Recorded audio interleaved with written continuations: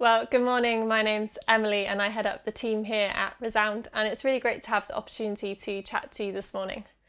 I thought we could look at the first part of Colossians 3 together. This is a passage that's been on my mind for the last couple of weeks. So I just this morning want to spend some time thinking about what it means to live as those made alive in Christ. I will look at the verses in a few chunks, and I'm just going to pick out three things really. So if you've got a Bible, whether it's on your phone or a physical one, now's the time to grab it. And we'll just start with the first four verses. So, since then you have been raised with Christ. Set your hearts on things above, where Christ is, seated at the right hand of God. Set your minds on things above, not on earthly things. For you died, and your life is now hidden with Christ in God. When Christ, who is your life, appears, then you also will appear with him in glory. Okay, so already just from those few verses, there's loads that we could talk about. But the thing that really stands out to me is how to live as those made alive in Christ is to set our hearts and minds on things above, where Christ is, not on earthly things. The first thing that makes me think of is the expression that we sometimes use when we say that someone's got their head in the clouds, which I guess means that they don't have much awareness of what's going on around them. And it would be easy to read these verses and think that it's saying that if we are to have our hearts and minds on things above, not on earthly things, then we don't need to have an awareness of the world around us. But I don't think that's what it's saying. I would read it like this, that we should set our sights on chasing after Christ, put our identity in him, make him the object of our desire, be made alive in him, not get caught up on chasing earthly things or going after earthly desires, not conforming to the patterns of this world, but being transformed by the renewing of our mind as we fix our eyes on Christ. And then from that place, absolutely engage in the world. Too often the church is on the back foot or even stays completely silent when it comes to justice issues, when it comes to showing love rather than judgment, when we should be the ones paving the way. So setting your heart on things above doesn't mean don't engage with what's going on around you. Rather, engage with the world through the lens that is being a person made alive in Christ. So my first key point then is that to live as those made alive in Christ is to join in with God's mission in the world. So it would probably be worth us at this point just exploring a little bit about what that mission actually is. So let me explain how I understand it using some helpful imagery that I've learnt from others. So, in the beginning, God created the world, and we don't at this point need to debate how he did it, but I believe that he did. And when he created it, he made it to be perfect and he made it peaceful. Not as in tranquil and calm, but peace as in shalom, which means wholeness. And so there was wholeness, shalom, in God's relationship with man's relationship with one another and with nature. But through sin, the world became a broken place and each of those relationships became broken. All of creation became broken, and God's heart is to see them restored. So most simply put then, mission is creation healed. God's mission is to see all of creation healed, to see restoration of wholeness, restoration in his relationship with us, our relationship with one another and with nature, as it was in the beginning. And ultimately that comes through Jesus Christ on the cross. Through his death and resurrection, we have reconciliation with God. We can be made whole, we can be made alive, and one day we'll see the restoration of all things, and his kingdom will fully be here. But until then, we live as those made alive in Christ by joining in with God's mission, by grabbing handfuls of wholeness of shalom that was in the beginning and will be again, and bringing it into now to see his kingdom come. This Tim Dearborn quote has stuck with me for years, and he says, "It's not the church of God that has a mission in the world, but the God of mission who has a church in the world." And I've just been reflecting over the last few months as we've been meeting like this together, which has felt strange in a lot of ways. It feels strange now not being physically with you all and talking to a camera. But actually this is a really exciting time to be part of church.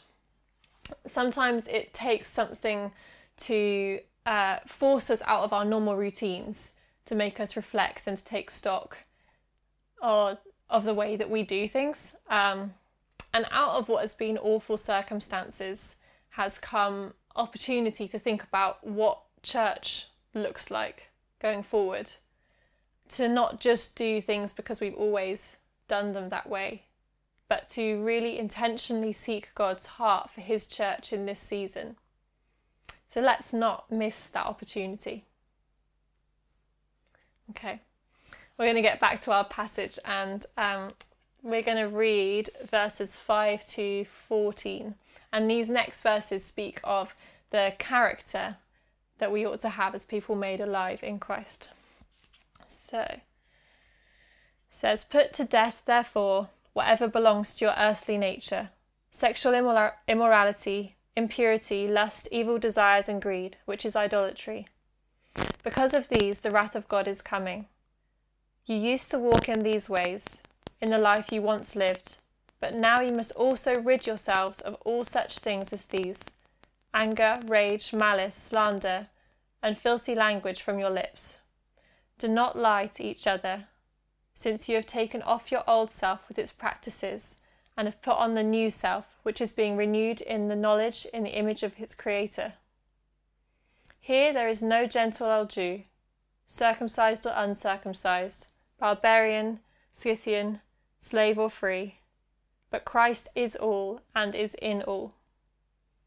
Therefore, as God's chosen people, holy and dearly loved, clothe yourselves with compassion, kindness, humility, gentleness, and patience.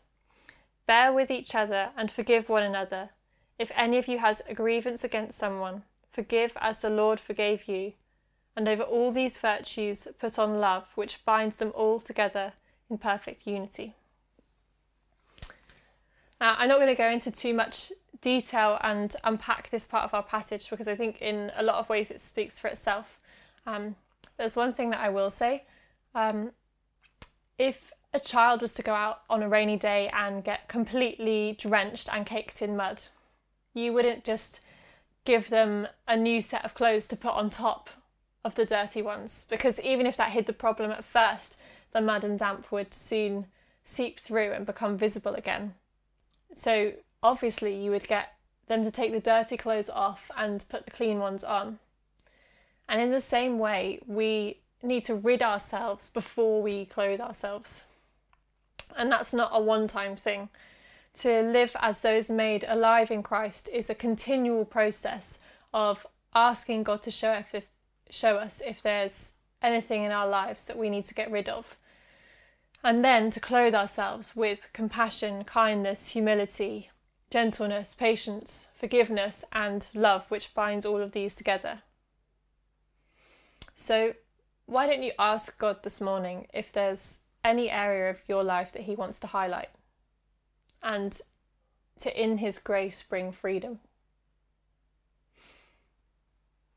Okay, let's turn to the final few verses then of our passage this morning. So we're on verse 15. It says, "Let the peace of Christ rule in your hearts, since as members of one body you are called to peace. And be thankful. Let the message of Christ dwell among you richly as you teach and admonish one another with all wisdom through psalms, hymns, and songs from the Spirit, singing to God with gratitude in your hearts. And whatever you do, whether in word or deed, do it all in the name of the Lord Jesus, giving thanks to God the Father through him." We are called to be at peace with one another, and that means that we're called to unity. Being part of Resound means living as those made alive in Christ, together, in community. And we often talk about the Resound family, and that's how we see church, as family. And you know what? Family is messy, and I would much rather be part of a messy, genuine family than a church that is like a consumer product that aims to be slick and to be perfect. And that doesn't mean that we don't give our best. We want to pursue excellence together, but it means that we're real. At Resound, being family means being prepared to work through stuff together, even if it means having difficult and uncomfortable conversations. I am not interested in being part of a family where we can't be real and honest with one another. There is nothing that we shouldn't be able to bring to the table and talk through. So living as those made alive in Christ means being at peace with one another, and it means being committed to unity. We are living in a time right now where there is increasing division in the world, and we have a choice about whether we allow division to take root in us too, or whether we pursue unity. In the last month or so, more and more people are talking about racism. And as we were reflecting on this together, a wise friend said this to me. For Resound, there is an opportunity to lead where society can follow, to model unity and compassion in turbulent times, to seek God's face and let him use the storm to transform. Let me pray. God, I thank you that because you loved the world so much, you sent your Son to die for us, so that we can be made alive in Christ. And I pray that for each of us, we would live out of that place, that we would actively join in with your mission in the world, that we would actively stand up against injustice, that we would pursue Christ-like character, and that we would be committed to unity. Amen.